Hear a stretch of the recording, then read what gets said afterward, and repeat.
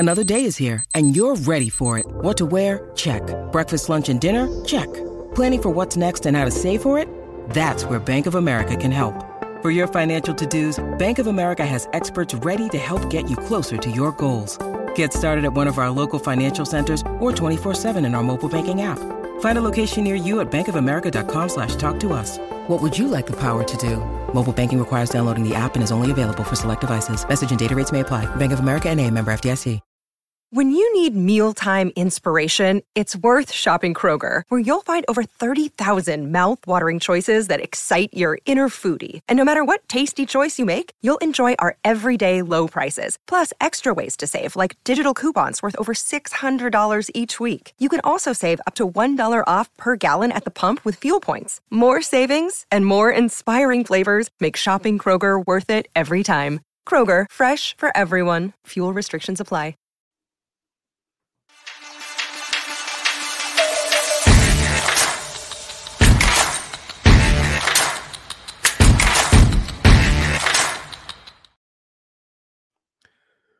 Welcome to Press Coverage. I'm Theo Greminger, and I'm joined today by Adam Levitan of Establish the Run. And this is actually very cool for me because Adam was my first guest this summer on Press Coverage, and we've been rolling, every week. During the summer, we had a couple times with multiple guests, but it's very cool to have Adam back on.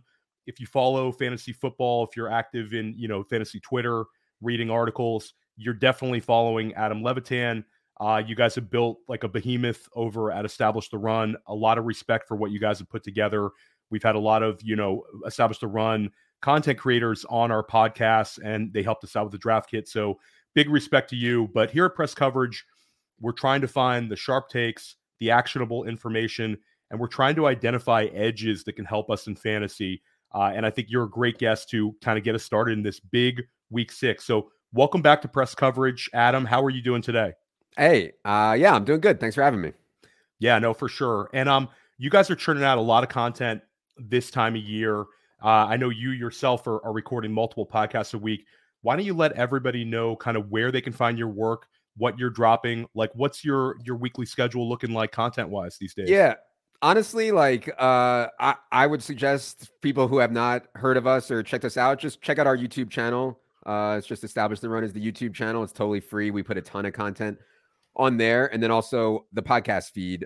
We put most of the podcast onto YouTube, but some of them are also only on the audio feed there. So yeah, if you check out the Establish the Run podcast, that's totally free. Establish the Run on YouTube is totally free. You get a sense for what we're about and how we kind of think about fantasy and DFS and all that. Yeah, so definitely a bunch of sharp people over at ETR. And one thing that you recently podcasted about, Adam, that I think is interesting was your new Sims product. Why don't you talk a little bit about that and, how fantasy managers can use that? Yeah. We could talk for hours about this, Wikipedia version. Version. It basically, if you can accurately project through very, very, very complicated and advanced math and algorithms how players interact with each other in each game, and you simulate those games over and over and over again, you can get a full distribution of the player's outcome. Whereas in the past, we only had a guy's mean. We did not have his median. We did not have his true 80th percentile outcome. And through a sim, you can do all of that. And so we have spent the last 6 months and an incredible amount of money, which makes me very uncomfortable. But anyways, we've also spent an incredible amount of money developing the Sims. An original idea was just to have this for us. We can make our projections better. We can make our content better. Everything will be better. But there has been such a demand for this front facing in the DFS space, combining that player sim, correlated player sim with a DFS contest sim. You're able to see what your simulated ROI is in a contest. And this is we could talk for hours about this. I think for most people, it's a turnoff and they probably shouldn't be using it. But if you're serious about DFS, and eventually I think this will come to the season-long streets, it won't be as valuable there, but we have used some of the sim stuff for season-long start-sit decisions in FFPC main event. Our opponent has Luke Musgrave. We're down by 12. We have 2 guys on the Raiders. Who should we be starting out of those 2 guys? run it through the sim, and you get an idea of what you should do right when it's really close. So it's very complicated. I think most people listening to this probably never want to hear about this. I've already turned them off. But in the next 2, 5, 10 years, I think even in the season-long streets, you'll be hearing about sims. Yeah, no, it's very cool. It's very cutting edge. And I do think there's a lot of correlation between DFS and, like you said, just making sharp lineup decisions and also kind of knowing what you're dealing with. I think this sort of product can help you identify a ceiling outcome versus a floor outcome. And I think a lot of times it comes down to what I need out of this position. Maybe a 11 points out of one guy would help me, or maybe I need to lean into unpredictability. And if a guy might have a 5-pointer or he might have a 22-pointer. And I think this sort of tool can definitely help you out. So hat tip to you guys for putting that together. One question that I've been asking everybody that's come on press coverage and also people that have been come on First Class Fantasy is, you put a great deal of time and effort and energy into your guys' rankings during the summer, into ADP targets. And then we get hit with all this information in the early season. Now we're through 5 weeks of NFL. What player, kind of besides Puka Nacua, is your biggest pleasant surprise? Maybe a guy you weren't on this summer, or a guy that you didn't quite see having this sort of seasonal outcome. Yeah. I mean, there's obviously a lot of them. Although, a lot of the best players have been first round picks. I mean, McCaffrey, Tyreek, Diggs have all been really good. I would say that probably the biggest whiff right now for me, which don't even feel that bad about. I would say I probably did 80 drafts. I think I took maybe once or twice DJ Moore. Yeah. Maybe once or twice. And it's painful because I took a ton of DJ Moore a ton of times through the years in Carolina because I thought DJ Moore is a really good player. And I liked his spot a bunch of times in Carolina. So it's been really frustrating to see him just completely go off these last couple of weeks. I would just say that these last couple of weeks have been against Denver and Washington. And I'm not ready to sit here and say that Justin Fields is going to continue to be able to get the ball to DJ Moore. By the way, in that Commanders game, DJ Moore just kept running the same route over and over again. The Commanders never adjusted, never tried to double cover, never tried to do anything to DJ Moore other than just let him go nuts on them. So, I didn't take any DJ Moore. It doesn't look great right now. I'm not ready to sit here and say that it's the worst thing ever, though, that I don't have DJ Moore. I'm still a little bearish. Maybe I'm being stubborn there. Yeah, it's actually it was very polarizing this summer. And I actually heard a pod with you guys where it was Silva taking the pro DJ Moore, yes, and my friend Mike Leone giving the reasons not to take him. So I think through 5 weeks, big hat tip to Evan Silva on that, even though, yes, Leone, he runs pure on many other decisions this summer. But that was definitely cool to kind of go back and think about the takes and reasons this happened. And I'll say, DJ Moore, we can't expect a 40 burger or 50 burger every week, but Minnesota, Vegas, both coming into Chicago, and then that road game against the LA Chargers, they have a chance to kind of keep it going. Your thoughts on Justin Fields, who's played so well the last 2 weeks after having some struggles early in the year? I think that he's going to turn back into a pumpkin when he's not facing Denver and the Commanders. However, like you said, the schedule coming up is really soft. I do think for fantasy, though, not for real life, the guy who's capable of throwing for 300 yards and 4 touchdowns, who's also capable of running for 100 yards in a game, as we saw so many times last year, and just this week, 57 yards. I mean, I was telling people to buy Justin Fields in fantasy, to not cut. I mean, I got so many questions before these last 2 weeks. Can I cut Justin Fields? You can't cut guys like this. It's just too valuable in fantasy. My more concern on Justin Fields is, can he sustain as an accurate, effective thrower for DJ Moore? And that's a whole other story from fantasy. Yeah. And I think that, as long as he has some slight tunnel vision for DJ Moore, you could keep up the production. How about a big disappointment for you, a guy that maybe you were bullish on that hasn't been doing it, or just a guy that you had higher expectations for and has been very disappointed either in the usage the team is giving them or their overall production? Yeah, I mean, the production stuff, it's clear. I mean, I was taking Tony Pollard, as high as 8th, I think was the highest that I took him. And I was taking him a ton when he got like 12th or 13th in any half PPR setting. I was taking Tony Pollard there. And I was taking a ton of CeeDee Lamb also.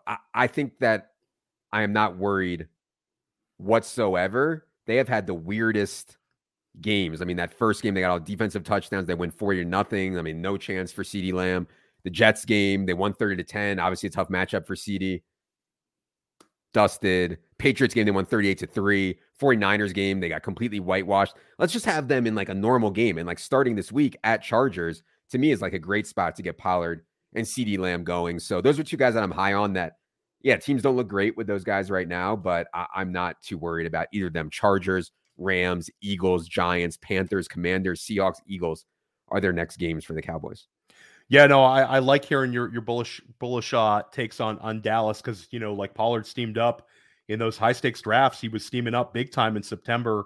And Lamb, of course, was like a lock inside the top 15. So we're going to talk about a number of other players and hear about some of the ETR changes in their top 150 after we hear a word from our sponsors.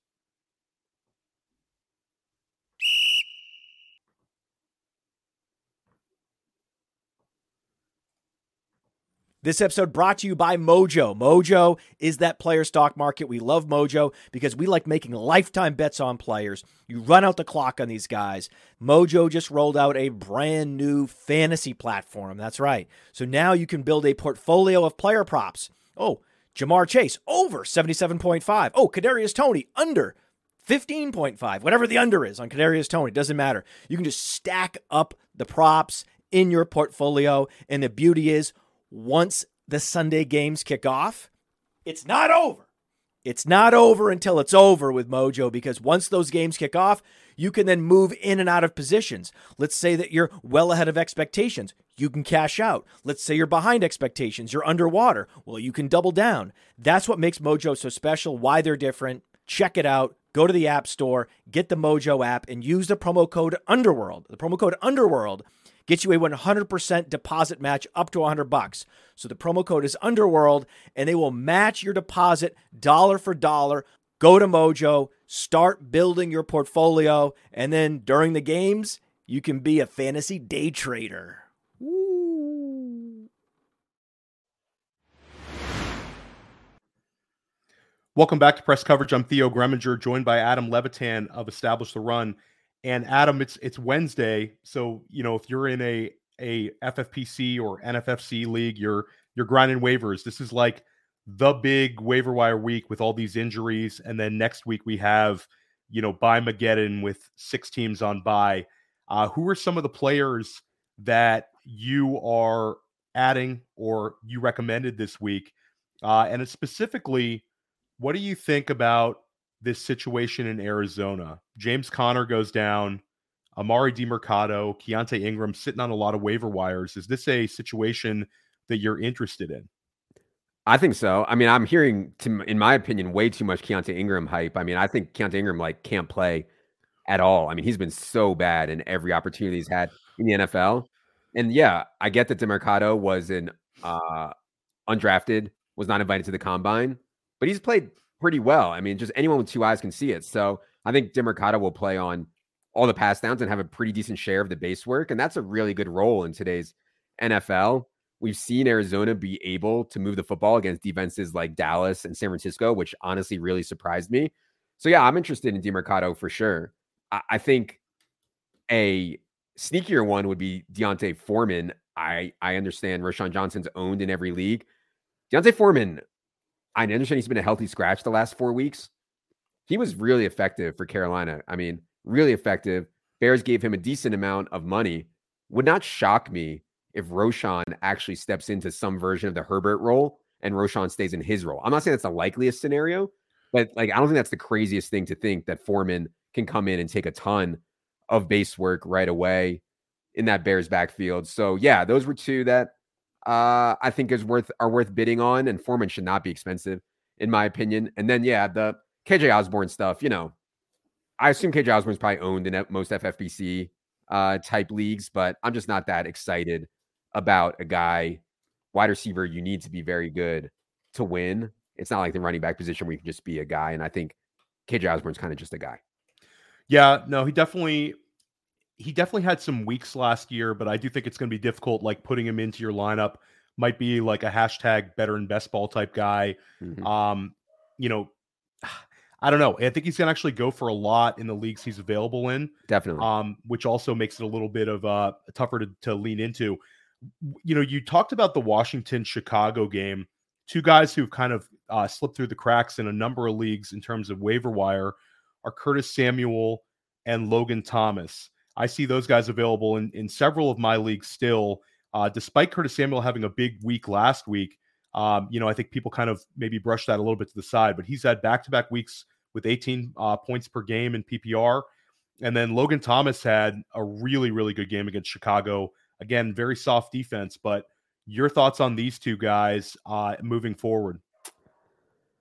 I think Curtis Samuel was like a good, decent NFL player. What I did not expect was that there was going to be no emphasis from Washington whatsoever to funnel the ball to their best players in Terry McLaurin and Jahan Dotson.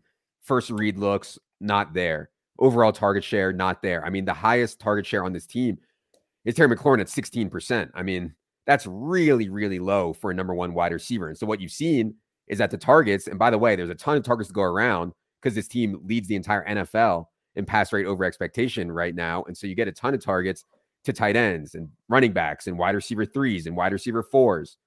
So yeah, I think that's kind of the way that they want to play it. Logan Thomas, any tight end who's running as many routes as Logan Thomas is and has some juice, even at 32, Logan Thomas has some juice, is definitely worth adding. Like, definitely. I just dropped in a league. I think I dropped Hunter Henry for Logan Thomas in one league. And I loved Hunter Henry before the year. The Patriot situation is so bad. I'm going to get so many more attempts from Sam Howell than I think I will from Mac Jones most weeks. So I made that move. Curtis Samuel one is really hard, I think, to click as a start, but in maybe a bloated bye week, you could get away with it depending on the matchup, I think. Is there any under the radar waiver wire guys that you think might slip through the cracks that people might, you know, get something out of for very cheap? And I'll throw out two guys that are actually on the injured reserve now that are slightly interesting. You bring up how bad that Patriots offense is. Any hope for Tyquan Thornton just having manufactured touches? And any hope for Keaton Mitchell, who's still out there in, you know, some leagues, even though he was kind of a red hot name last week, but he's still on the IR with a chance maybe to get some opportunity in Baltimore. I have been stashing just because I had an IR spot in some of these leagues and I didn't have anyone to use it on. So I've been stashing Keaton Mitchell. I'm not optimistic about it because Justice Hill and Gus Edwards, I think, are fine. And the coaches have some level of trust in them. But yeah, in a deep league, I'd be stashing Keaton Mitchell. Tyquan Thornton, they need speed so bad. I mean, so bad. So it makes sense on paper. When the offseason first started, I thought Tyquan Thornton would actually win the number 2 job. And so I was drafting him in best ball some. It became very clear that he was getting outplayed at camp by guys like Devontae Parker and Juju Smith-Schuster and Demario Douglas. And that is a major red flag for me on Tyquan Thornton. So I'm not that into him. If you wanted to go super deep, Trey Palmer. I haven't heard anything about Mike Evans' hamstring. Anytime Mike Evans misses, though, I think Trey Palmer is at least worth mentioning. This one's going to make people sick, but if anyone can get something out of Chase Claypool, maybe it's Mike McDaniel.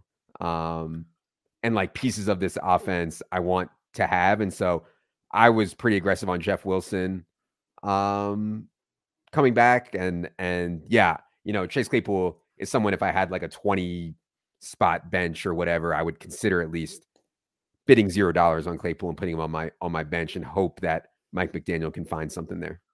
Just convert him to tight end, right, Yeah. Adam? Like fulfill the dream. Easy game, right? I mean, Durham Smythe, they have him running a ton of routes. I guarantee you Chase Claypool could do better at the routes than Smythe could. Yeah, 100%. And I love the Trey Palmer call. It's funny, if I say wide receiver from Nebraska, Trey Palmer, people are like, whatever. But if I say, oh, you know, LSU wide receiver Trey Palmer, where he was before Nebraska, people start getting a little bit hyped when you hear about that 4.33 speed coming out of LSU. Yeah. So yeah, Trey Palmer's got 2 touchdowns already. And yeah, like you said, Mike Evans with that hamstring kind of issue, I think he'll be back, but these things can flare up again. So definitely a big week for waivers. again, a ton of bye weeks, a ton of injuries. This is like the week to kind of sift through everything and make sure you're all set. Let's stay with Minnesota. You bring up KJ Osborne. You're not too bullish there. How about the increased opportunities for Jordan Addison and TJ Hawkinson? How do you see this thing playing out? Yeah. Well, Hawkinson, first of all, I mean, I thought Hawkinson had like the best chance to beat Travis Kelce this year before the year, not because, he's some like superstar like Travis Kelce is, but because out of all the tight ends, he had a legit chance to lead tight ends in targets. Like he can get more targets than even Travis Kelce can on a week-to-week basis. Now you remove Justin Jefferson from that. I mean, my God, we're not finished with projections yet for this week, but I bet that we have TJ Hawkinson around like 9 targets in a game, which is absurd for a tight end. And so, I mean, that's really hard to overcome for other tight ends, that kind of volume from reasonable quarterback play. Addison, I don't think his actual position is going to change. In other words, they'll leave KJ Osborne in that Justin Jefferson role and leave Jordan Addison in his role. But just, I think Jordan Addison will be better at earning targets than KJ Osborne will. The guy that I'm most concerned about on Minnesota, who I think is a sell, is Alexander Mattison. Saw him start to get some work eaten up by Cam Akers this past week. But just when you don't have Justin Jefferson, you're just in the red zone less, and touchdowns have been important to Alexander Mattison. Cam Akers, someone else could start playing on pass downs more, and they're going to be behind more without Justin Jefferson. It doesn't feel right without Justin Jefferson on Alexander Mattison for me. So that would be the big sell that I would have on Minnesota. Yeah, no, that definitely makes sense. And I saw you tweeting about the increased use for Akers. There's definitely gonna be opportunities for other players to have some sort of touches, and they definitely could change slight philosophy. Justin Jefferson is just such a huge loss. I think it brings the offense down considerably as well. How about Kirk Cousins? He becomes kind of a difficult player to kind of project because the volume will be there, but you have to move him down big time in the rankings. Is that how you're seeing it as well? I mean, yeah, we have Kirk Cousins all the way down to 142nd overall right now. We docked him 48 spots in the rest of the season, top 150. When you don't run, and Kirk Cousins obviously doesn't run, you need insane efficiency to compete with these guys who run and throw. Insane efficiency. And when you don't have Justin Jefferson, your efficiency is going to take a huge hit. So, I'd probably rather have Matthew Stafford right now than Kirk Cousins. Matthew Stafford has Cooper Kupp, Puka Nacua, Tutu Atwell. It's like, it's not great for Kirk Cousins, I would say. Yeah, and the game flow is going to be a little bit better for LA. Like you said, I think that they get rid of Van Jefferson and then they have Puka Nacua and Cooper Kupp. The consolidated targets are going to those guys, and you're kind of asking KJ Osborne to fill in that top role. So, yeah, I'm trying to stay away from Kirk Cousins as much as possible, and it felt like found money for the first few weeks with his production. So, big disappointment. This is a kind of an interesting question, but what is more disappointing in fantasy football? Injuries are always tough to deal with, but is it harder to deal with like losing the Justin Jefferson, the guy you use the high draft capital on, or is it more difficult when you have a potential league winner like Devon Achane where you feel like you had the nuts because you drafted this guy in the 10th, 11th, 12th round, and in some home leagues you picked him up off the waiver wire, and now it's like just deflating to see him out of your lineup. What do you think is harder for people to take? I think the Justin Jefferson one is harder to take because it's just random, right? Like, I didn't ask for the 1.1. I just got it. If I had gotten any other pick, I wouldn't have even had Justin Jefferson. On the A-Chain thing, it's all part of the game. You have a great move, you pick someone up, or you draft someone that turns into a star. And I feel like you had more control over that. And therefore, it wouldn't tilt me as bad as like, God, if I had just gotten the 1.03, I would have had Christian McCaffrey or you know what I mean? It's just so random. So yeah, that's so frustrating for people who have Justin Jefferson. Yeah, it's so tilting, and it's like the James Conner injury doesn't even resonate. Like nobody's even talking about it because of these huge, impactful ones. And just a general question: do you prefer your leagues where it's a Tuesday night waivers, like a traditional home, or do you like the Wednesday night waivers? I think it's a little bit polarizing. I'm a huge proponent for Wednesday night waivers. I mean, Wednesday clearly makes more sense. You have more information. It's just my entire life I've always played in like these Yahoo leagues with my friends, and it's always the default is Tuesday night. So I have people who do the FFPC and the high stakes waivers for us. So it doesn't bother me either way now, but I'm so used to Tuesday. The argument, what would be the argument for Tuesday over Wednesday though? I don't really see it. Tradition. I don't know. There's no good argument for having less information. It's kind of archaic, but there's always people that are used to one thing and don't want to give it up. So shout out to anyone with a home league with the opportunity to set it up for Wednesday night. Yeah. Listen to Adam Levitan, listen to everybody. One player that we were really, really excited about last week in terms of the increased usage and also the big time production, incredible production from Breece Hall. Do you think we're back here? His production last week was more than he had in the previous 3 weeks. Broke off the big run, also caught a couple of passes. It's nothing but more kind of better vibes from the Jets the last 2 weeks offensively. How confident can we be in Breece Hall moving forward?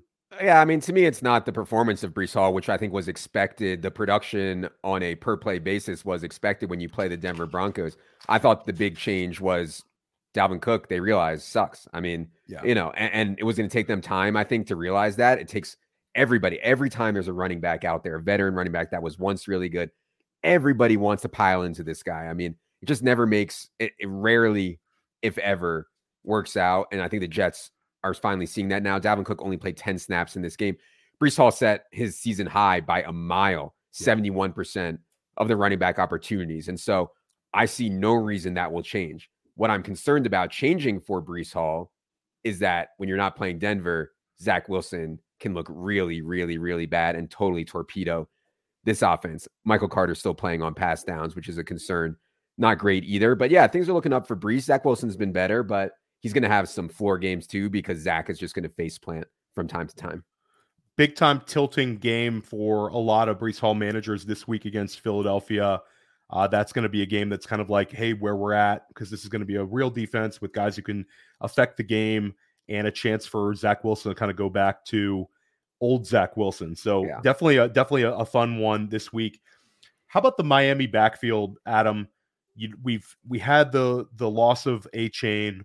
Raheem Mostert has played very well. Obviously, he takes the next step up. But what are your thoughts on Jeff Wilson? This is a guy that I was very, very high on in my waiver wire column. I think that this could be a real opportunity for him. He had 9 weeks last year of RB2 or better performance, and now an opportunity. Do you see these things this way? So I think the worst case scenario for Jeff Wilson is that they see him as Raheem Mostert's direct backup and Salvon Ahmed or Chris Brooks is Devon A-Chain direct's backup, if that makes sense. That is not how they've played in the past, though. So I don't not think that is likely.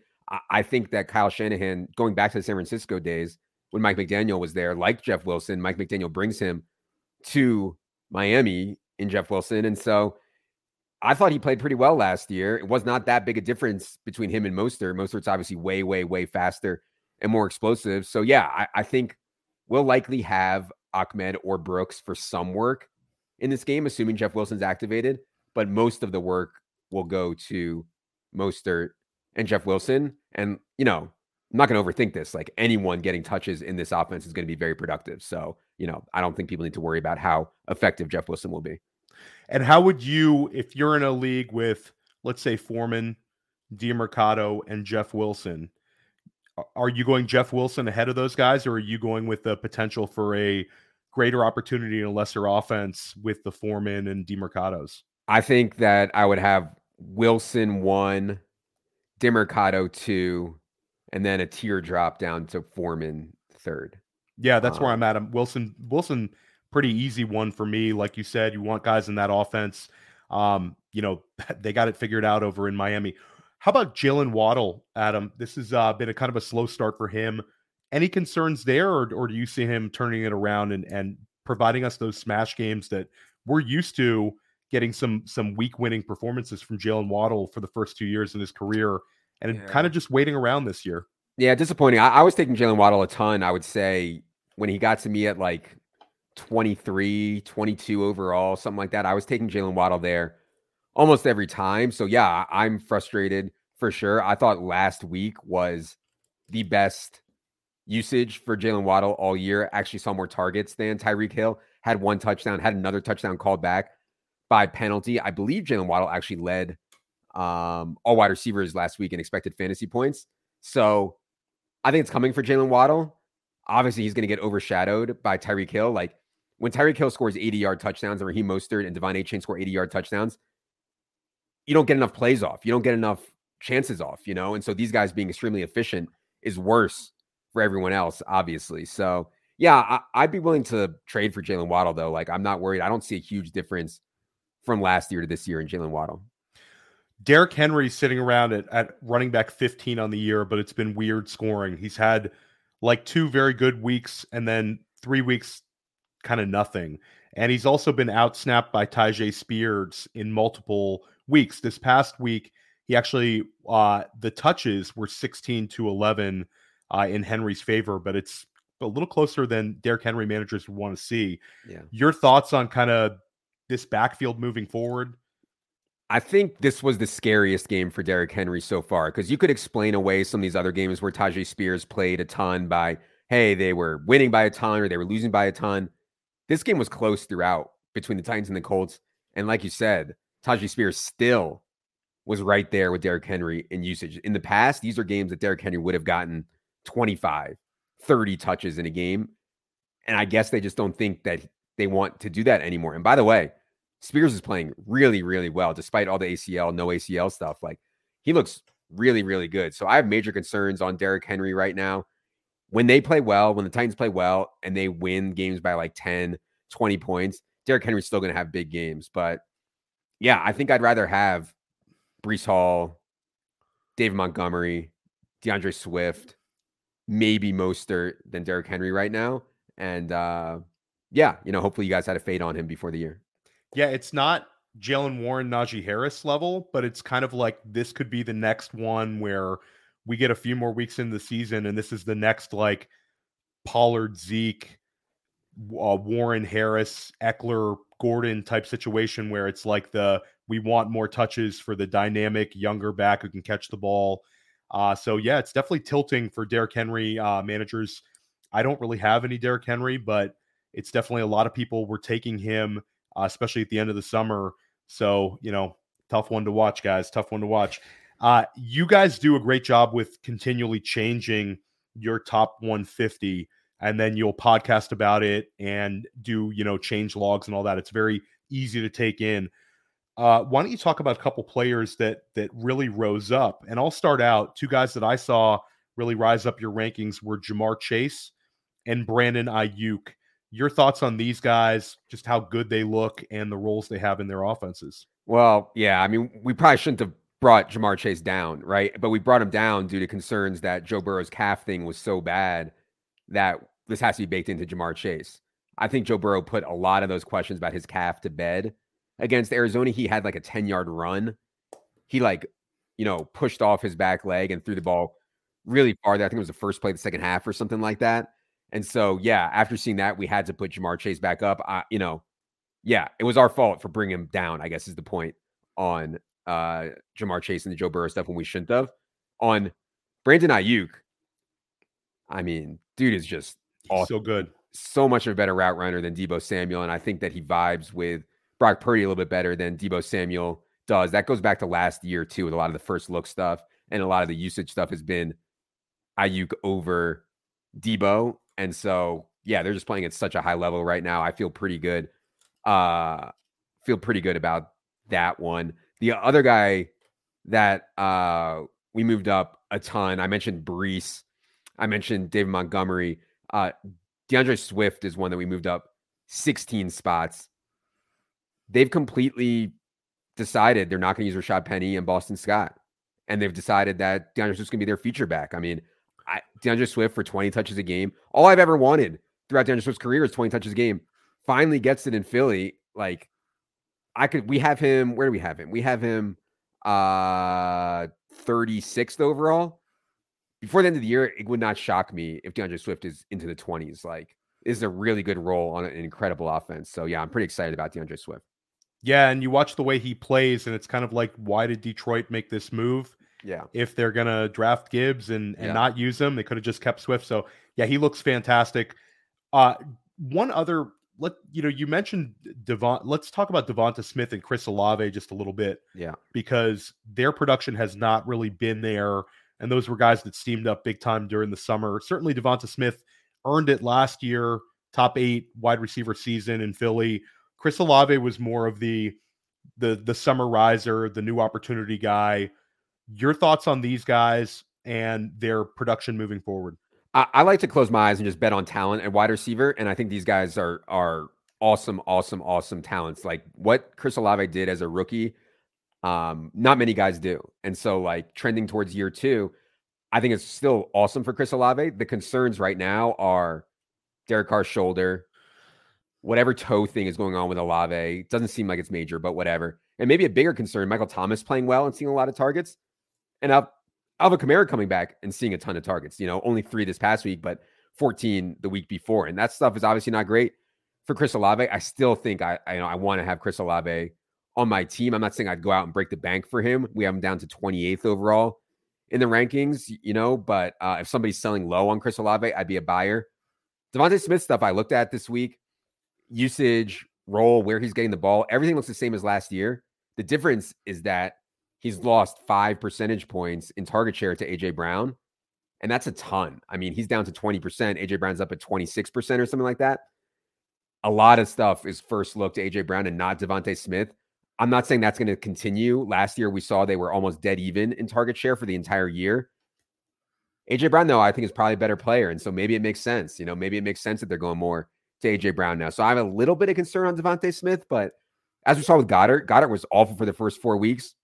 They decided to get him going in this game. It was clear. I mean, they were first reading to Dallas Goedert a ton, and Goddard went off. So maybe they'll do that with Devonta Smith coming up. Yeah, it's definitely tilting, especially with a new offensive coordinator, when you see, the alpha wide receiver being used more heavily. The secondary wide receiver takes a step back. So, yeah, Devonta Smith's definitely pivoting. I mean, definitely tilting. And I love your take about Dallas Goedert because it seemed like it was like a squeaky wheel gets the grease. There was a lot of criticism in the Philadelphia media about Goddard not having yak opportunities, and they went to him like right away. It was the first drive was a Dallas Goedert drive. You had to love it. He had like 4 catches on the first drive, and who's to say the next week they don't decide Devonta Smith should have 4 catches on the first drive, Yeah, no, 100%. One wide receiver that I think could be rising up your top 150 if we talked a month from now, I think Christian Watson is heading back to maybe having some big games. They have the bye week this week. What are your thoughts about Watson and just, some of the positives that you're starting to see there? Yeah. I mean, he had a good role this past week. I don't think the opportunity is going to be a question. He's their number 1 wide receiver. He tied for the team league with 7 targets in that game. His ADOT was 26 yards down the field. Average depth of target for Christian Watson, 26 yards down the field in that game. When you have an ADOT like that, when you have an inconsistent quarterback in Jordan Love, who's aggressive but inconsistent, you're going to have some huge games. And if not for the horse collar tackle, it would have been a huge game for Christian Watson. But you're also going to have some really bad games. So people are going to get frustrated, I think, with Christian Watson. I don't think it's going to be a very balanced kind of trajectory for Christian Watson here. He's going to have some huge games and some bad games. I think we need to try to stay even with it. We have him 47th overall right now. That strikes me as a really good ranking, no matter what happens this week. Even if he catches 2 balls for 24 yards, I still wouldn't want to drop him because I think next week, 4 catches for 150 and 2 touchdowns is well within the range. Yeah, I think he's the kind of guy that you just leave in your lineup and you set it and forget it, especially in points league. It's like you cannot overthink Christian Watson. The boom weeks will come. And it's one of the most tilting things ever when you have Watson on a Monday Night Football game and he gets the horse collar tackle to take away those points from you. It was a tough sight to see. Do you have any hope for Jackson Smith-Njigba and maybe a little more usage for Quentin Johnston? Both of these guys are first-round wide receivers that have disappointed in the early season, especially JSN, who steamed up big time in redraft. But they both had their bye week, and a lot of times we see some self-scouting during bye weeks where guys' roles can change. Hope for role changes, maybe some increased usage for either of these guys? I mean, we have Quentin Johnston ahead of JSN by a couple rounds right now, and I feel pretty good about that because Seahawks are, I believe, 26th in 3 wide receiver personnel. And yeah, you could say maybe they'll change that. That would be wish casting to me. I don't think that they're going to change that, even as the offensive line gets healthier. So yeah, I mean, when you only playing 3 wide receiver sets, but your team doesn't run very many 3 wide receiver sets, and when you're out there, you're competing for targets with DK Metcalf and Tyler Lockett, and your average depth of target is like 2 yards for JSN. It's just really, really hard. Now, I want to keep JSN on my team because if something were to happen to DK Metcalf or Tyler Lockett, I think JSN would go off. So I'm trying to keep JSN on my team. I don't want to start him right now. Quentin Johnston, he's competing for targets with some very good players like Austin Eckler will be back, and Keenan Allen is obviously playing at a really high level. But if he can beat out Josh Palmer for that number 2 role, I don't think that's crazy at all. And I don't think it's crazy to think that coming out of the bye, you can start scheming stuff to get Quentin Johnston on the move. He's so good in yak type stuff. So yeah, I like having Quentin Johnston. I'd be okay even starting Quentin Johnston if I had to. JSN is more of a bench staff for me. Yeah, for me, it's both of these guys. It's very tilting when you come out of the bye week. I want to see something different. And like you said, it's the Quentin Johnston one I think is almost more tilting because the role should be there. They have a big game. You got the Kellen Moore Bowl, like you've alluded to. So why don't we talk about that? Give us a game that you're excited about this weekend, the game that you're most excited about on the NFL slate this weekend, Adam. Yeah, I mean, I think Kellen Moore Bowl is super interesting. I don't know why exactly Dallas got rid of Kellen Moore, but they did. And I think Kellen Moore's done a pretty good job so far with the Chargers, whereas the Cowboys have been so up and down and people are calling for Dak's head and everything. And yeah, it hasn't been pretty. So I think it's a really interesting game. I think it'll be a high, despite Dallas's defense, I think it'll be a really high scoring game too. Like I think that Kellen Moore will have them ready to put up points on this Dallas defense. So yeah, I believe that's an island game too, maybe Monday night or something like that. So yeah, it should be a really good one. Yeah, no, I'm excited for that. I'm excited for the Bucks, 3-1 Bucks coming out of a bye, hosting Detroit.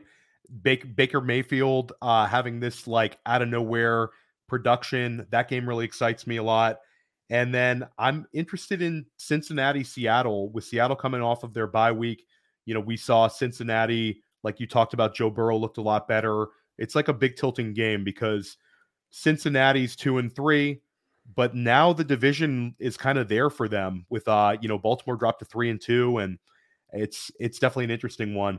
Adam, this was awesome again. Thanks for coming back on. Why don't you let everybody know where they can find your work once again and what you have coming out next? Yeah. If you're serious about fantasy, you should be on Twitter at Adam Levitan, all one word. And like I said, if you're watching this on YouTube, just check out the Establish the Run channel on YouTube. If you're listening on iTunes or whatever, check out the Establish the Run iTunes feed, podcast feed, and those are all free. Awesome. Well, tune in tomorrow on Thursday at 3:30. First Class Fantasy, John Daigle of 4for4 will be joining us. And then stick with us at press coverage all season long. Got a lot of awesome guests lined up. We're going to do our best to help you win a lot of money and win some titles this season. Have a great day.